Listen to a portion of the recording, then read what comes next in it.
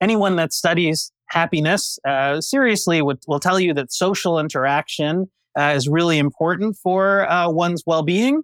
And so if these experiences tend to provide more sort of fodder for social interaction, as our work suggests, that can be part of why we tend to get more satisfaction from them, and we can continue to do so even after the experience has ended. Like it or not, you, me, and everyone else, we all have a relationship with money. And for the most part, it's a complicated one. My name's Sean Maslick. Welcome to the Most Hated F-Word podcast. As a certified financial planner, I want to take you on a journey as we throw out the technical finance books and shift our focus towards our minds, our money, and what matters most. If you're looking to improve your relationship with money and build true wealth, you're in the right spot. Finances does not need to be the most hated F-word. Hello, and welcome back to the Most Hated F-Word podcast. I am your host, Sean Maslick. I am pleased you are here for another fascinating conversation. For the new listeners, welcome to the podcast. I'm happy you are joining us. For all those returning listeners, thank you. I appreciate it. Well, today, what a fascinating conversation. It was a fun one as well. Today, I have Dr. Amit Kumar on the podcast. He's an assistant professor of marketing and psychology at the University of Texas. Dr. Kumar's research specifically focuses on, do experiences provide us more enduring happiness than material possessions? Basically, his research helps us understand how we can better spend our money so we can have more enduring satisfaction and well-being in our lives. And let me give you a hint, it's not materials.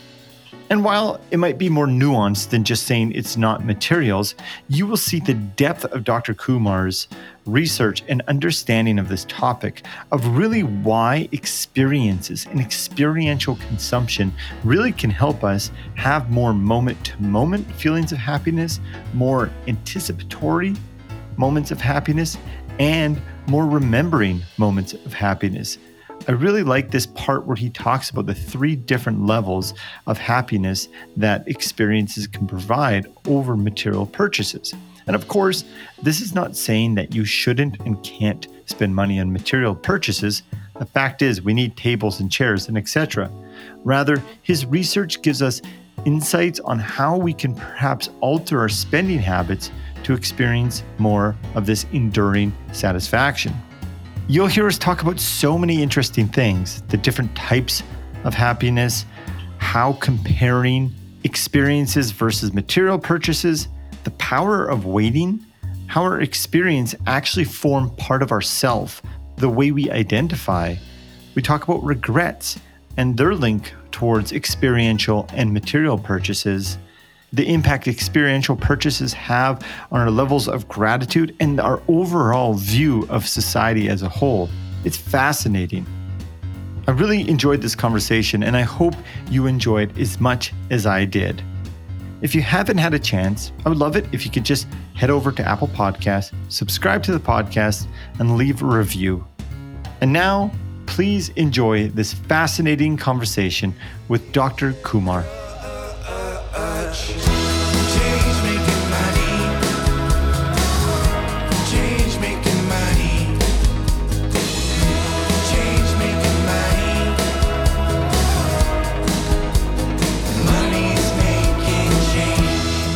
Amit, welcome to the show. Thanks for having me. Well, thank you for being here. As our listeners have come to hear, we have really been exploring the intersection of money and happiness and really how to spend our dollars, if possible, to find a little bit more happiness in our lives. So when I came across your research, I thought you would be a wonderful guest for the show. And here we are. So thank you. We'll see if I live up to your expectations, I suppose. Well, my expectations are to have a good conversation. So before we get into your research, from your online presence, I got the feeling that you enjoy spending your time and perhaps money on music, and perhaps even on the late, great Prince. So before we get into the scientific papers. What is it about music that brings you joy? I really do enjoy listening to live music, especially going to concerts. I live in Austin, Texas, which is an amazing music city, and so there's lots of opportunities to do that. And it's a nice way to spend time with other people. I feel like I have lots of stories about concerts that I've been to, which, as we'll get to, is one of the reasons for why people might like doing things like that. Use Prince as an example, so I'll share a Prince story. Shortly before he died, he went on a tour that was called the Hit and Run Tour, where he was announcing shows days before he played them. I was living in upstate New York at the time. I know you're in Canada, you're in a part of Canada that's not very close to upstate New York, but it turns out that Toronto was about 4 hours from where I was living, and he announced a show in Toronto. I decided to get tickets, went to it, kind of spur of the moment decision that ended up being an amazing show. And obviously nobody knew that he was going to pass away so suddenly. And so it was this incredible opportunity that I got to see Prince live in concert doing his amazing thing before that opportunity went away. It certainly is one example of an enjoyable activity that folks could be engaging in. Prince came to Edmonton, and when you speak about experiences, my dad took all three of his boys to go see Prince because he thought it was something that we just had to do. And it's a huge memory of mine too. Perhaps it was a similar tour. I was blown away, actually, because I wouldn't have considered myself a super fan necessarily, but if anyone who's listening was lucky enough to actually see him perform live, he's an amazing performer and band leader, or was, and I feel like I didn't fully appreciate that until I actually had the chance to see him perform. You know what? I didn't want to go because I thought I was busy. And I'm glad I did because I had the same experience as you did. We regret things that we didn't do. And so maybe it's a good idea that you did go ahead and go to that show. Yeah. So this Prince conversation, I want to jump off to so many different parts of your research because there's so many applications here.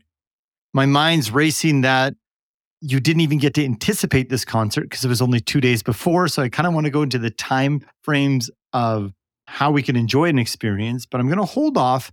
And I just want to take a step backwards because I think to have this conversation, it's important to get a couple key things defined or discussed. So this conversation is around how do we integrate money and happiness? How can we use our money to find more happiness in our lives?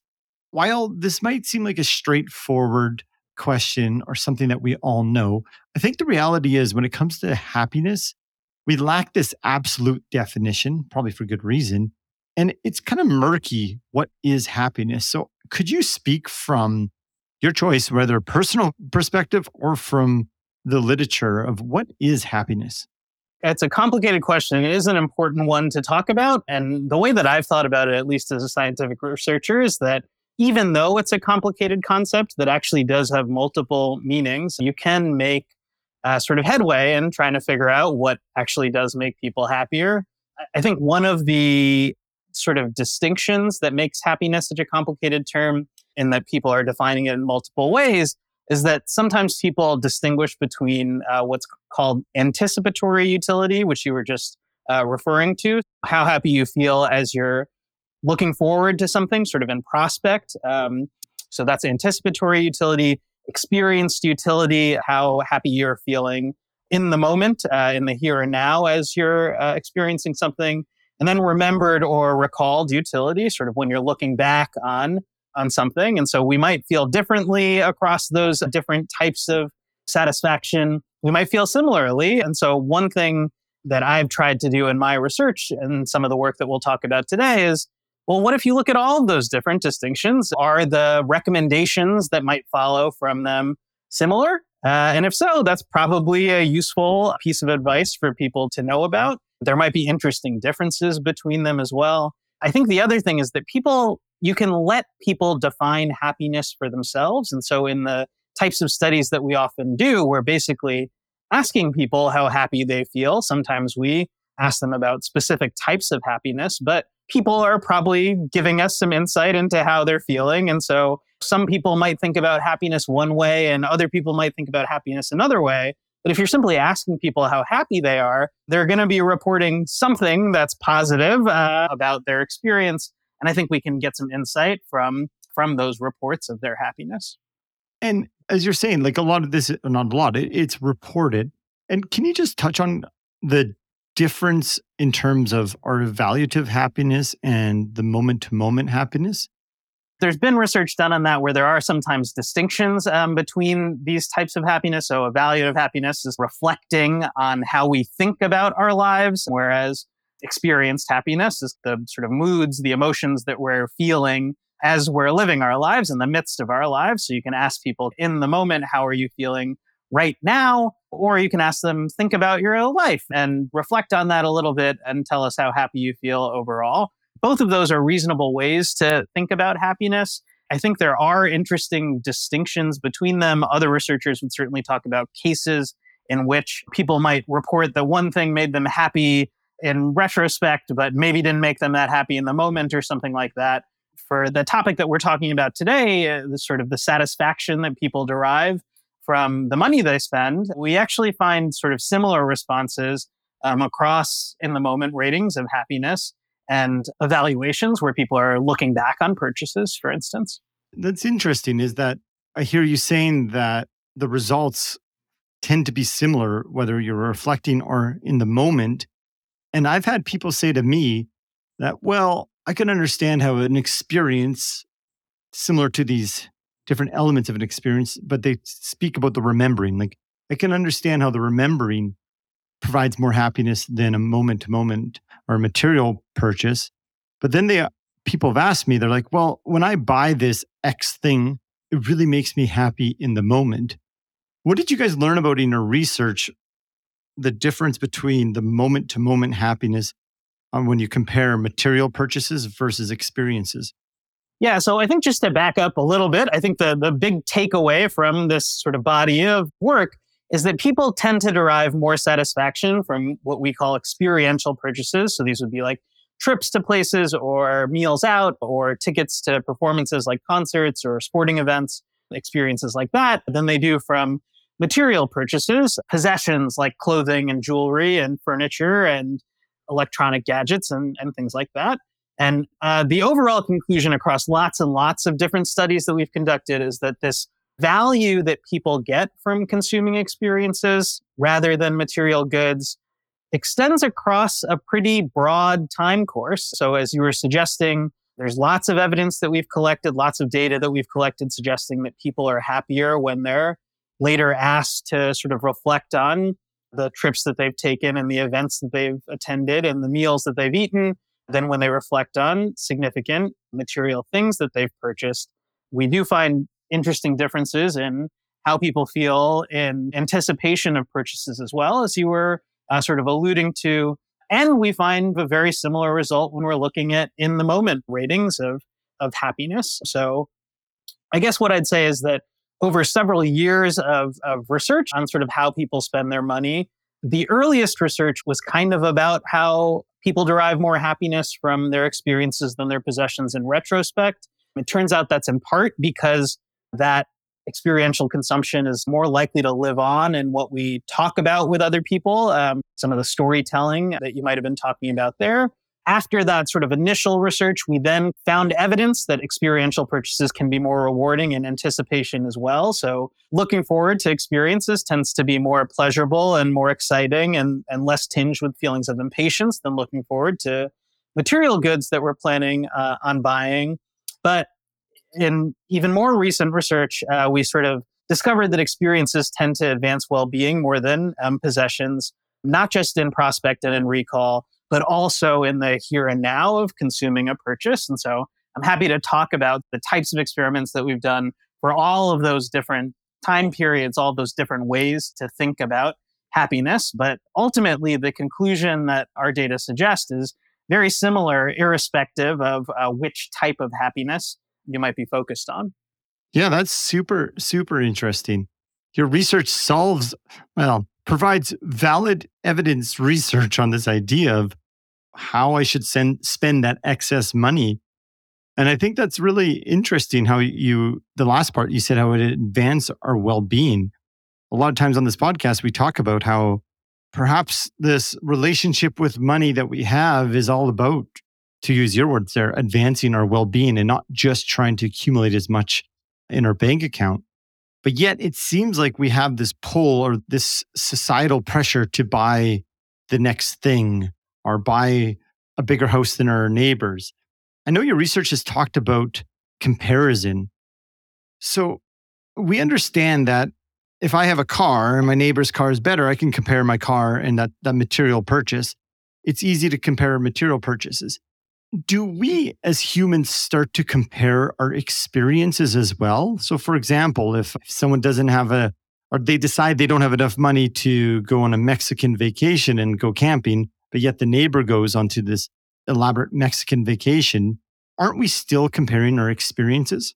Sure, people make comparisons with other people, these social comparisons across various aspects of their lives. I think what's important to keep in mind, though, is the relative difference. So in all of these studies, the interesting result isn't just are people comparing or not, but what do those comparisons feel like for experiential purchases relative to what those comparisons feel like for material purchases. In fact, what the comparisons look like psychologically is part of the reason for why people actually derive more enjoyment or satisfaction from their experiences. So at least compared to material purchases, experiential purchases are kind of less susceptible to problematic comparisons. So social comparison really can be an important facet of happiness. And so I think it's important as we're going through our lives to think about, well, how might we minimize the potentially deflating comparisons to which we might be exposed? As you were suggesting, when we're making those comparisons, sometimes we feel negative. We're often bothered when we find out that our neighbor has a nicer TV than we do or a fancier wardrobe than our own. We can be annoyed when we find out that someone who has the same gadget that we had paid less for it than we did. It turns out those sorts of destructive comparisons are actually less common and less painful for purchases like trips to Mexico or meals out. So at least what some research suggests is that even if you find out that someone might have had a slightly better vacation than you had yourself, it's not like you would want to trade your trip to Mexico for theirs. So your trip is uniquely yours. You wouldn't want a different one. You want your hole-in-the-wall restaurants, even if it wasn't their Michelin star restaurants, with all of their sort of unique idiosyncrasies. So in other words, one way to think about that is relative to material purchases, at least, experiential purchases tend to be more likely to be evaluated on their own terms rather than relative to the purchases that other people have made. I really appreciate that answer. And yeah, I guess as you experience your experience, like you alluded to, we rarely want to actually trade in the experiences as compared or relative to this material good. All this conversation, especially around the music, it makes me think of this one experience that I had with my family when I think about this anticipatory experience and remembering elements of spending money on an experience. My family really enjoys Bruce Springsteen, and he was playing in New Orleans one year at the Jazz Fest, I think 2014, and our whole family went down. This is almost 10 years ago when I'm talking about it. And I recall just the anticipation of going and then being there. And despite we had to sit in the hot New Orleans sun for 8 hours to hold our spots, we got to experience this wonderful concert, and the remembering just keeps living on and on. I bring that up because, again, talking about this advancing our well-being, it really seems like spending our money on experiences has this enduring satisfaction. And you speak about that in your papers. Can you touch on, I know we've touched on it, but can you specifically talk about why our experiences have this sense of enduring satisfaction versus material purchases? First, I'll say I grew up in New Jersey, so I appreciate any time someone tells a Bruce Springsteen story, and I'm glad that that you got so much out of that concert with your family. It's also, I think, important that it was with your family. You were with other people, and that social connection can be really important for happiness. So I guess at least two things to talk about from that anecdote. You talked about waiting for Bruce Springsteen and what that anticipation feels like. I think waiting is an interesting phenomenon to study because sometimes waiting feels bad. We've all experienced like not wanting to wait very much. And sometimes waiting feels good.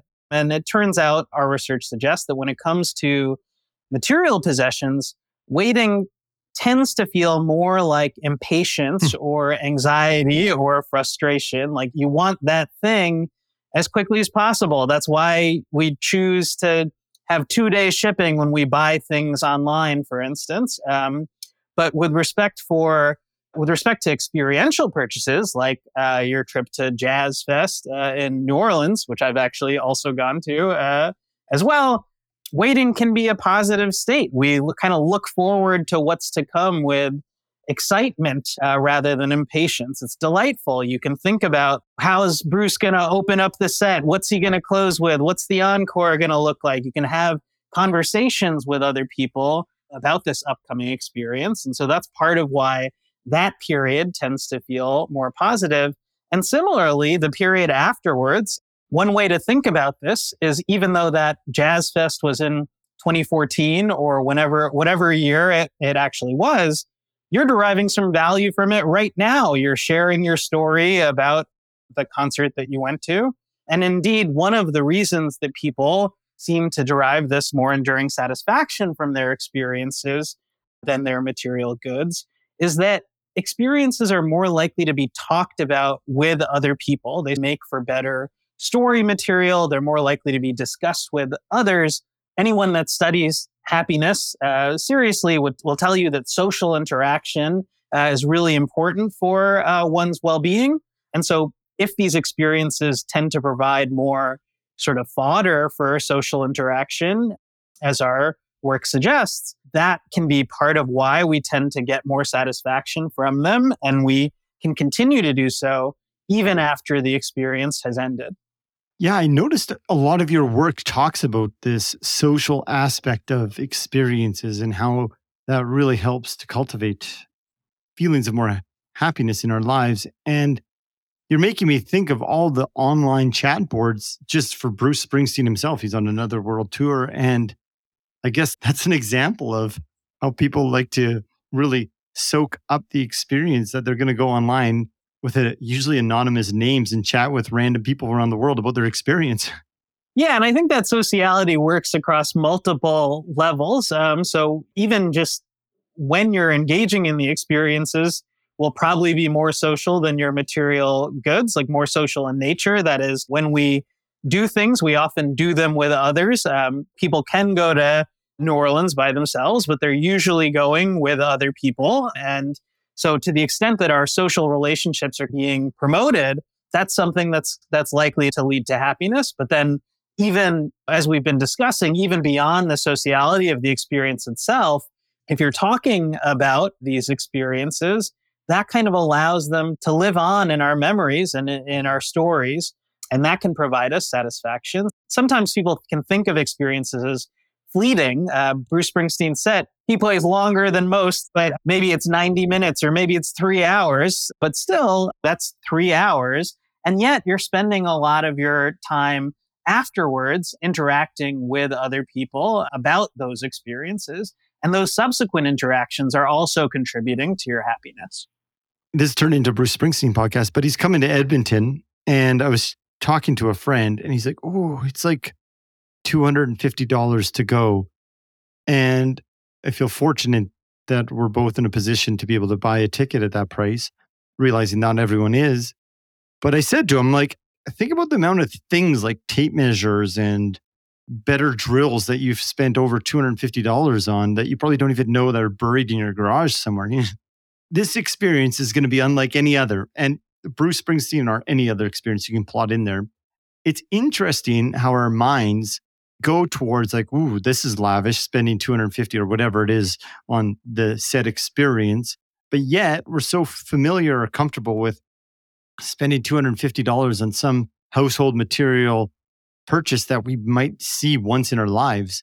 Why is it our brains sometimes consider this irresponsible maybe or reckless that I'm spending this much money on a concert ticket or an experience when there's other things to be bought. I mean, I think what you're highlighting is the fact that we have to make trade-offs when we're deciding how to spend our money. And a financial investment can be a difficult decision because some folks might be more or less well off than others, but we all have some limits to the amount of money that we can spend. And any money that we're spending on one thing is money that we wouldn't be able to spend on another thing. And so I think that the inspiration for a lot of this research is, might there be ways in which we can actually spend our money that might make us happier, because we might be spending our money in ways that aren't making us happier. And so I think one of the reasons, to actually answer your question, I think one of the reasons that people think that material goods, these possessions, might be a better way to spend money sometimes is that they kind of last. They continue to exist in the physical world. You buy the drill you've been hoping to get for a long time. You get to keep it in your garage. You have it for more than the couple of hours that you spent listening to and watching Bruce Springsteen.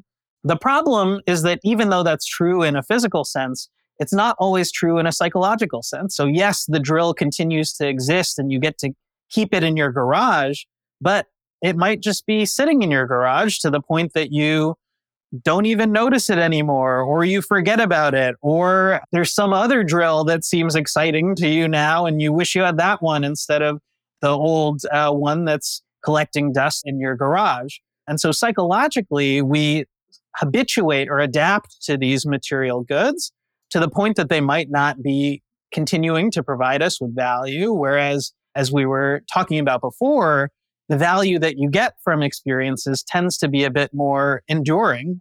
It doesn't exist in the physical world anymore. It's not tangible, but you can still talk about your experiences. You can still derive satisfaction from conversations that you have about them.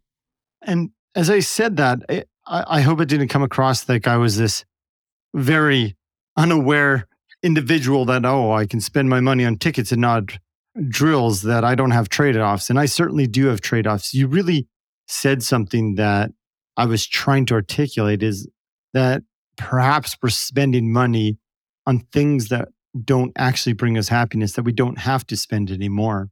And I think that's important. And I really I emphasize this idea that from your research, that experiential consumption really has that ability to have that enduring satisfaction and not adapt like the material purchases. And I think that really helps us when we think about what kind of things or experiences we want to spend our money on, because I think we all have these regrets that I wish I did this or I wish I did that.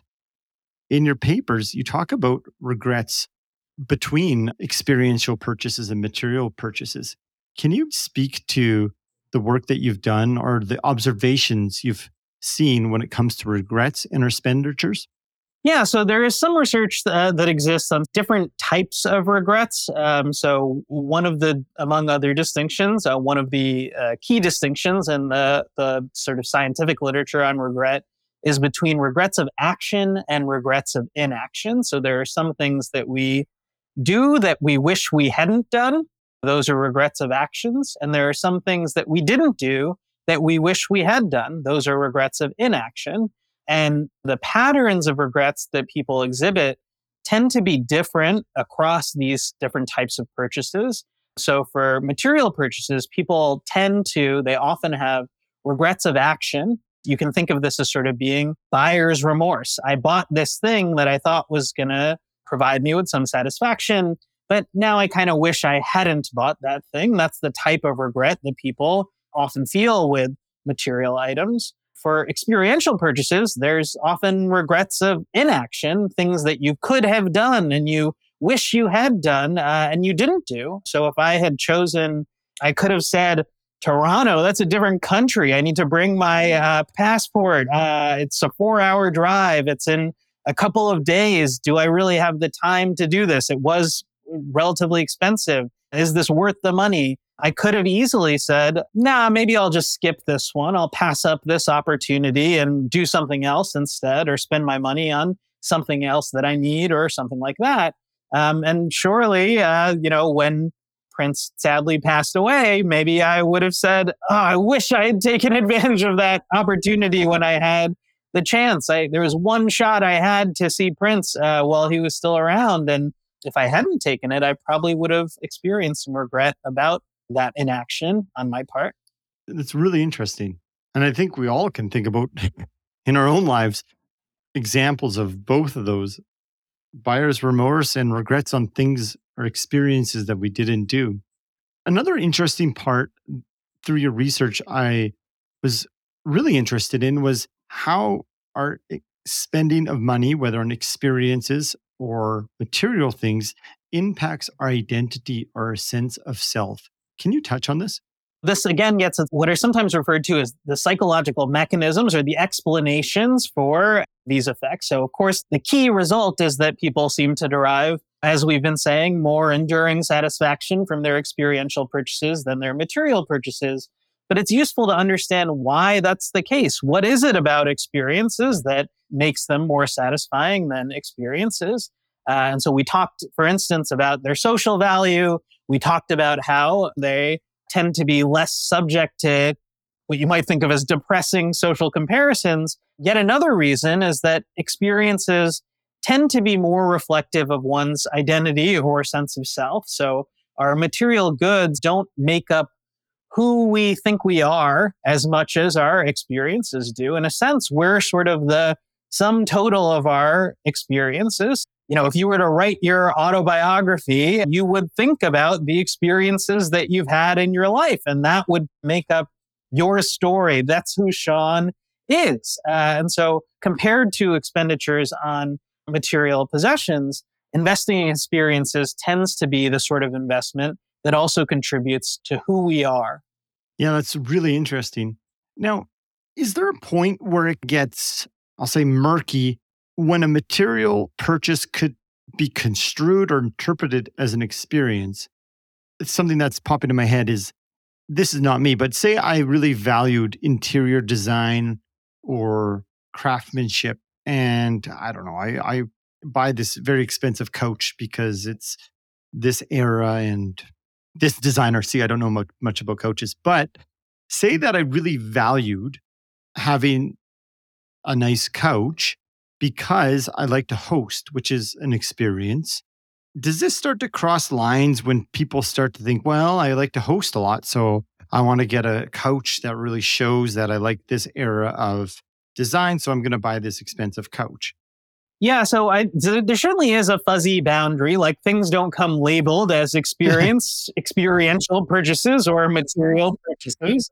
Um, but this can actually be a useful thing if you're thinking about how you might advance your own happiness. Although I think, as you're maybe suggesting, there's some potential risks involved in the strategy too. And so I think the useful part is if there are ways for people to derive more satisfaction from their material items, then this research suggests some of those ways. If you think about them in more experiential terms, you might actually derive more value from them. Maybe you'd actually talk to other people about them more. And so you'd engage in these discussions or these social interactions. An example would be like there are certainly, when you think about a bicycle or something like that, that is a material thing, of course. And my bicycle does live in my garage with the drill that I also own that's also in my garage.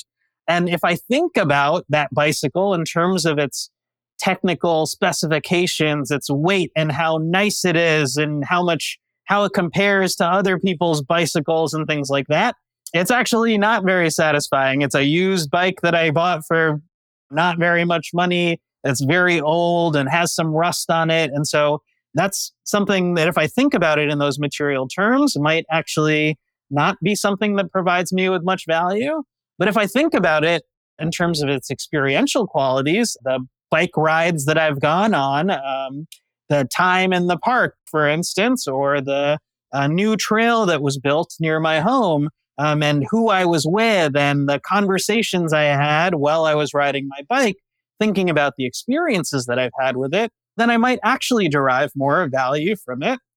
That said, I think one needs to be careful about how broadly you take this advice. I'm suggesting it because I do think it is a real recommendation for people that try to think about the experiential aspects even of your material goods. But you can kind of delude yourself if you think that I'm buying this couch because I like to host, and then you end up spending most of that time on that couch by yourself watching TV on your own and not really spending time with other people. So if you actually did create a theater experience and hosted a weekly movie night or something like that, then sure, that couch might provide you with satisfaction in the way that lots of experiences would. But if you're saying that to convince yourself to buy it, and then all of a sudden it's more about how the couch fits in with the rest of your furniture and the rest of the stuff in the room, and how it's from this era, which matches the vase also from that era in the same room, then all of a sudden you're back in the realm of material goods rather than the experiences that couch might have provided.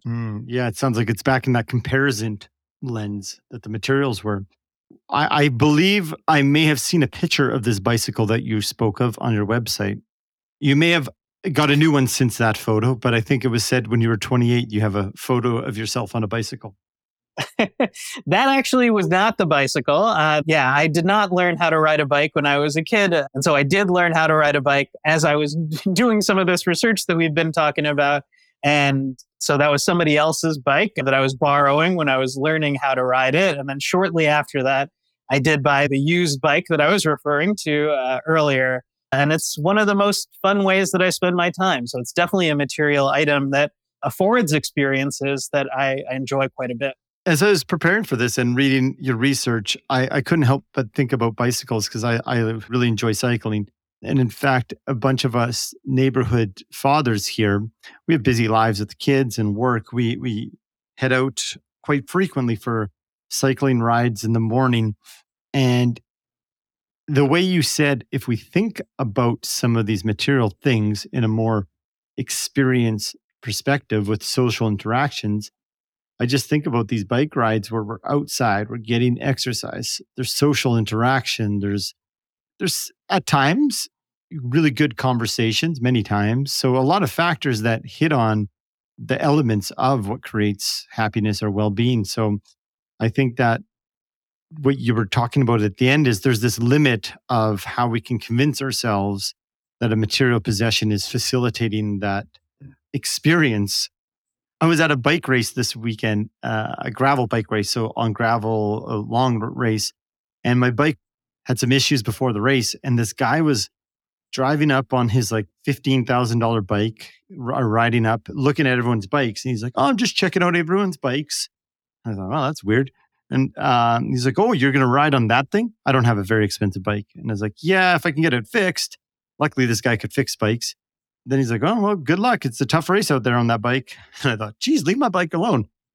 But there was a big hill halfway through the race, and I ended up passing him on the hill. And it made me feel good that I didn't have to have a $10,000 bike to pass him on the hill. Anyways, I don't know why I'm telling my own stories, but I guess it made me think of there's a limit to the material thing. We don't need the biggest material purchase to facilitate that experience. Yeah, I think there's at least 2 points that I'd make about that story, or that it makes me think about in terms of sort of at least the scientific work that's been done. One is that price is not the explanation for these effects. And certainly there are fancy, expensive restaurants that we can go to that provide us with lots of value. And there's hole in the walls that we've discovered that also provide us with a lot of value. And so price doesn't necessarily predict the satisfaction that we'll derive from experiences. And it's not the explanation for these results. So it'd be unfair if our comparisons were kind of like a trip to Mexico versus a drill or something like that, because they cost very different amounts of money. But it turns out that even when you account for potential differences in price, these results still are robust to that kind of explanation.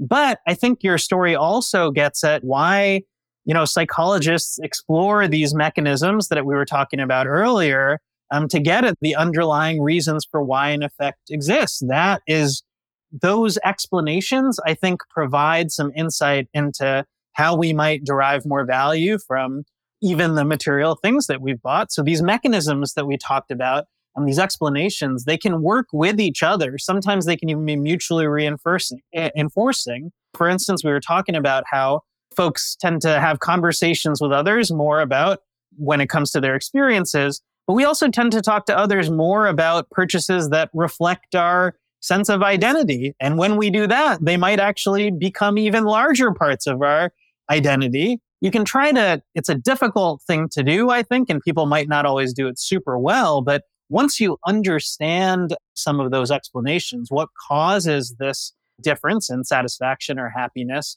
that speaks to how to get the most out of our purchase. We want to try to maximize the kinds of things that are going to lead to us getting more happiness.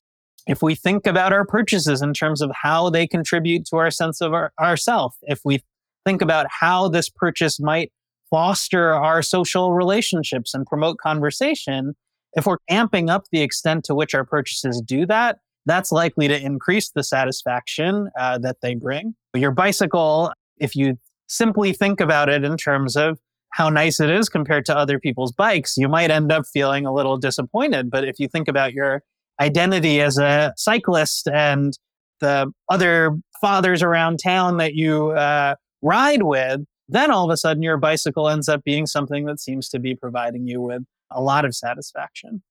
Great explanation. And I would imagine then it would reduce the buyer's remorse we talked about earlier if I'm really linking it to what I value or my identity when I make these material purchases.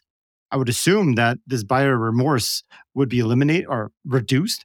It could. I think that's probably something that needs to be studied a little bit more carefully. I don't think that's been studied in the context of regret, but certainly some of these suggestions would at least combat sort of the hedonic adaptation or the habituation that we were talking about. Your bike's not sitting in your garage collecting dust if you are, in fact, going on rides with your friends pretty regularly. Mm-hmm.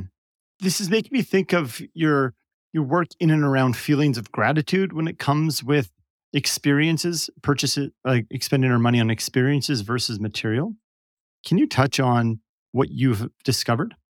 We've looked at other consequences of buying experiences rather than things that kind of move beyond feelings of satisfaction. And so one that we examine has to do with these feelings of gratitude. It turns out that kind of reflecting on our experiential purchases inspires more gratitude than reflecting on our material purchases. So we're kind of more grateful for the trips that we've taken and the performances we've been to than we are for what we have. There's all sorts of studies that we've done on this where sometimes we ask people to respond to measures about how they feel, like in lots of the other studies that we've talked about. But in this case, asking about gratitude specifically, we also found evidence for this kind of in what you might think of as a more naturalistic setting, so not in a laboratory experiment. So for instance, we've looked at consumer reviews. So people leave reviews on websites and they leave reviews for different types of purchases. So there are some websites where customers' comments are about experiential pursuits. So we can think of Yelp or TripAdvisor or something like that. There's other websites like Amazon, for example, that are geared towards material consumption. And when you look at the text of people's reviews, you find more spontaneous mentions of feeling grateful in reviews about experiences than reviews about possessions. So that's kind of one interesting result. I think the other useful thing to talk about is, well, why are we talking about gratitude in the first place? And I think the reason it's important to study an emotion like gratitude is that feeling grateful is associated with a bunch of other positive outcomes. And at least to me, one of the most intriguing of those is a sort of link between gratitude and what's sometimes referred to as pro-social behavior, other-oriented behavior. And so we found that sort of the gratitude that people feel for their experiences in experiments, when we have people think about their experiences or think about their possessions, they actually end up being more generous to other people. They treat others better when they've reflected on their experiential purchases than when they've reflected on their material purchases. Yeah, that's so interesting. And there's been quite a bit of research on pro-social spending and the relation it has with our levels of happiness. Isn't that right?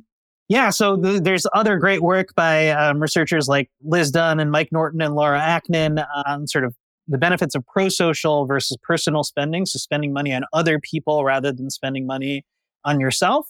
The research that we've been talking about today on experiential consumption is really about purchases you make for yourself.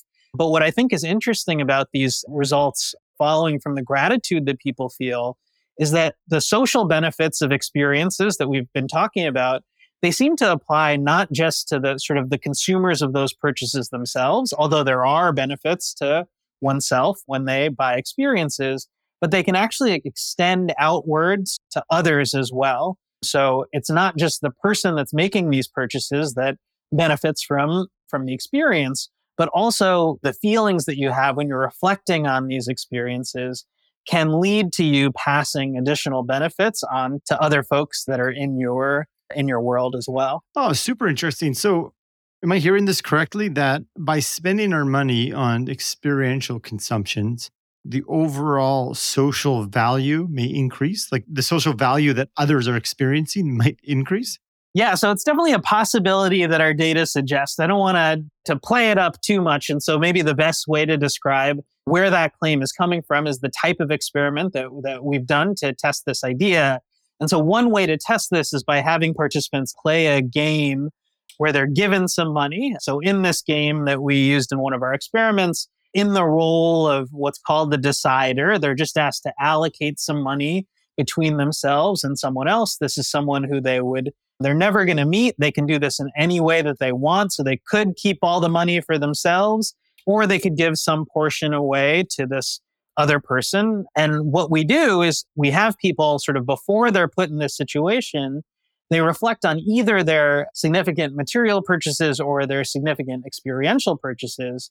And the result is that participants in these studies tend to give more money away to this other person when they've just recently thought about experiences. And so that kind of suggests that we may be a bit more other oriented when we think about our experiential purchases. When we think about our material purchases, we may end up being a bit more self-interested. If I think about going to a concert or going on a bike race with a whole bunch of other people that we drove down to, I am a lot happier or I feel better. And I could see how your research shows that than compared to when I go to Home Depot and have to buy a barbecue. So I think that's really, really interesting. Perhaps there needs to be some policies from the community level that we have to spend X amount of money on our experiences. I'm joking there. I actually think that there's an interesting potential policy applications that follow from this research. So obviously, like the key takeaway for individuals living their lives is that it might be a wise move to shift some of your spending, some of your investments away from material consumption and towards experiential consumption if you're looking to be happier. But if it's a good idea for individuals to do this, it stands to reason, although probably is worth further investigation, that communities and governments can kind of try to encourage experiential pursuits. And so to the extent that society cares about how happy people are, governments care about how happy citizens are, you can think about how policies might steer people towards experiential consumption that promotes well-being. So I wouldn't get as much benefit from my bicycle if I didn't live in a place like Austin that was investing in its bike trails. So there really is a new bike trail that opened up by my house. And so the local government kind of enabled an experience that I wouldn't have had otherwise. Similarly, you can think about going for hikes, or it's 100 degrees every day here in Austin. And so there's a bunch of sort of swimming holes around that people cool off in. That's really valuable and provides opportunities for experiences with other people. Taking in a show often involves some civic infrastructure as well. So performance spaces, outdoor concerts, even just like funding, stuff as basic as funding for the arts. Those are all things that might make people a bit more likely to partake in experiential consumption. Yeah, that is really interesting. I think about my own city, Edmonton. We have a nice river.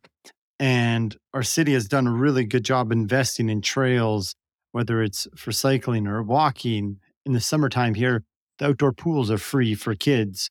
Yeah, I said that as a joke, but you're absolutely correct here how policymakers can use this information to really help promote experiential consumption.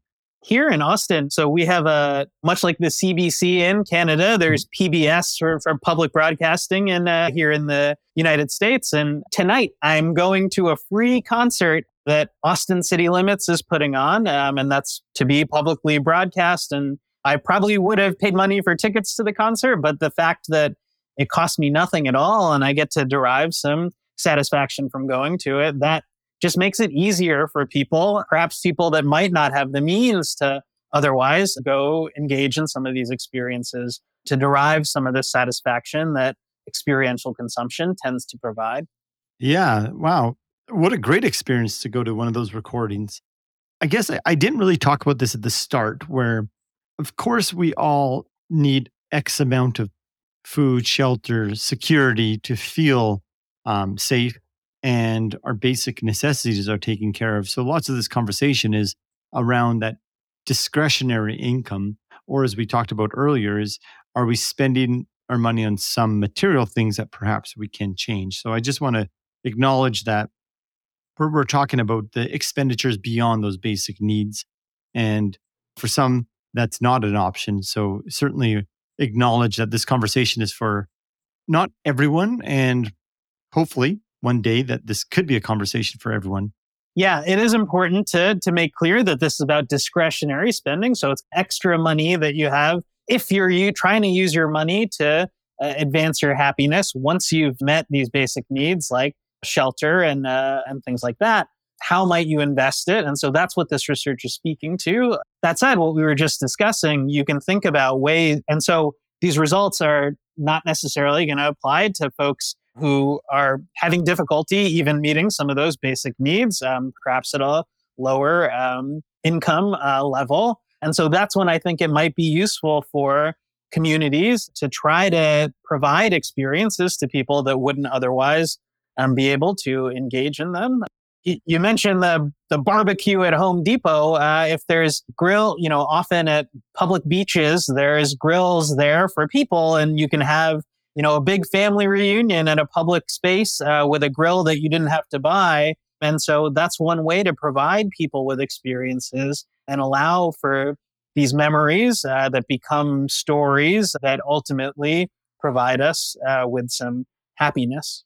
You're making me think about our city again. We have so many open park spaces with the grills and barbecues. And on the weekend, you'll see the numerous of families with 20, 40 people in around there enjoying the summertime. So lots of application from a policy level with the work you're doing.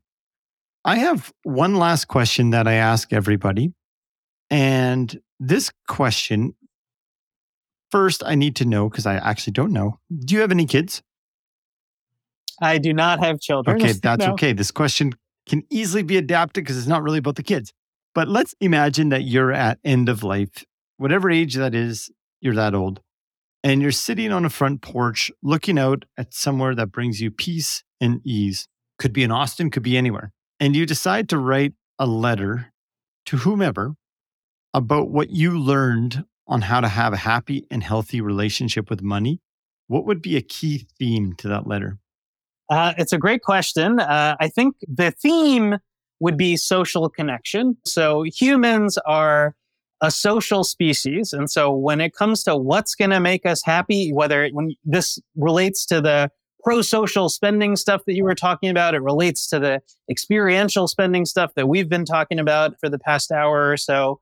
The thing that we really know as a scientific community about happiness is that positive connections with other people are essential to our well-being. In fact, they're important for our mental health as well as our physical health. There's lots of talk these days about problems like loneliness, for example.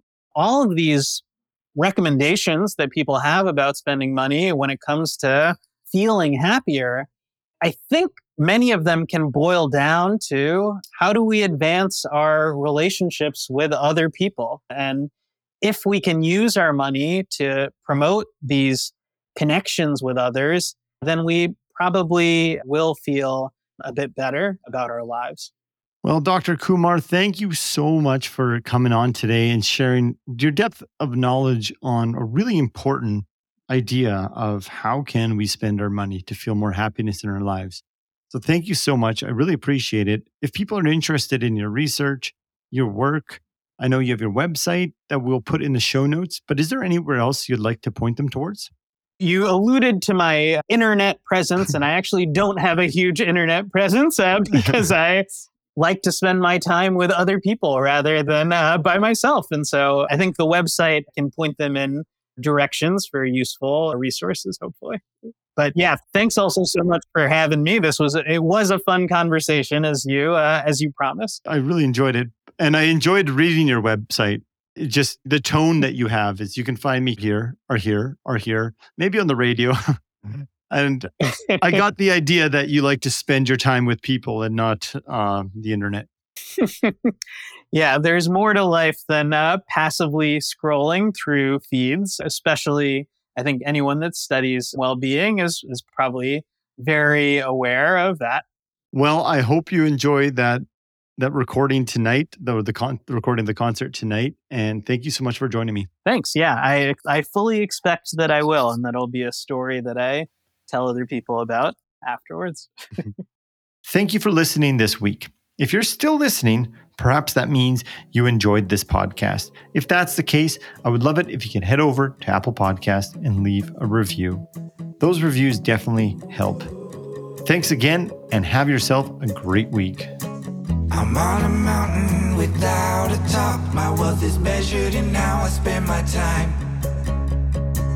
But now I write freedom story with every breath inhaled. Money is not the boat of life, it's just the wind in the sail.